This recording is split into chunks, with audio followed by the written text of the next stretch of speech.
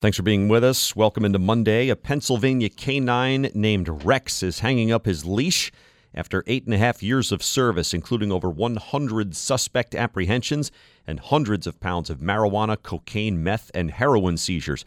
Fox News says most recently, Rex helped search for convicted killer Danilo Cavalcante, who was captured after he escaped from the Chester County prison in late August. An official retirement ceremony was held last month for Rex, the 9.5-year-old German Shepherd. Among his notable stats, he took part in 110 apprehensions, 107 tracks, and 51 building searches.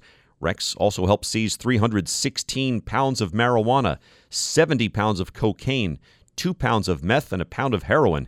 He also recovered 61 firearms throughout his career. After the ceremony, Rex went home to live the easy life with Corporal Chad Miller of the Lower Paxton Township Police Department. Mr. Miller was his handler for his entire career. Miller and Rex served on the U.S. Marshals Fugitive Task Force together.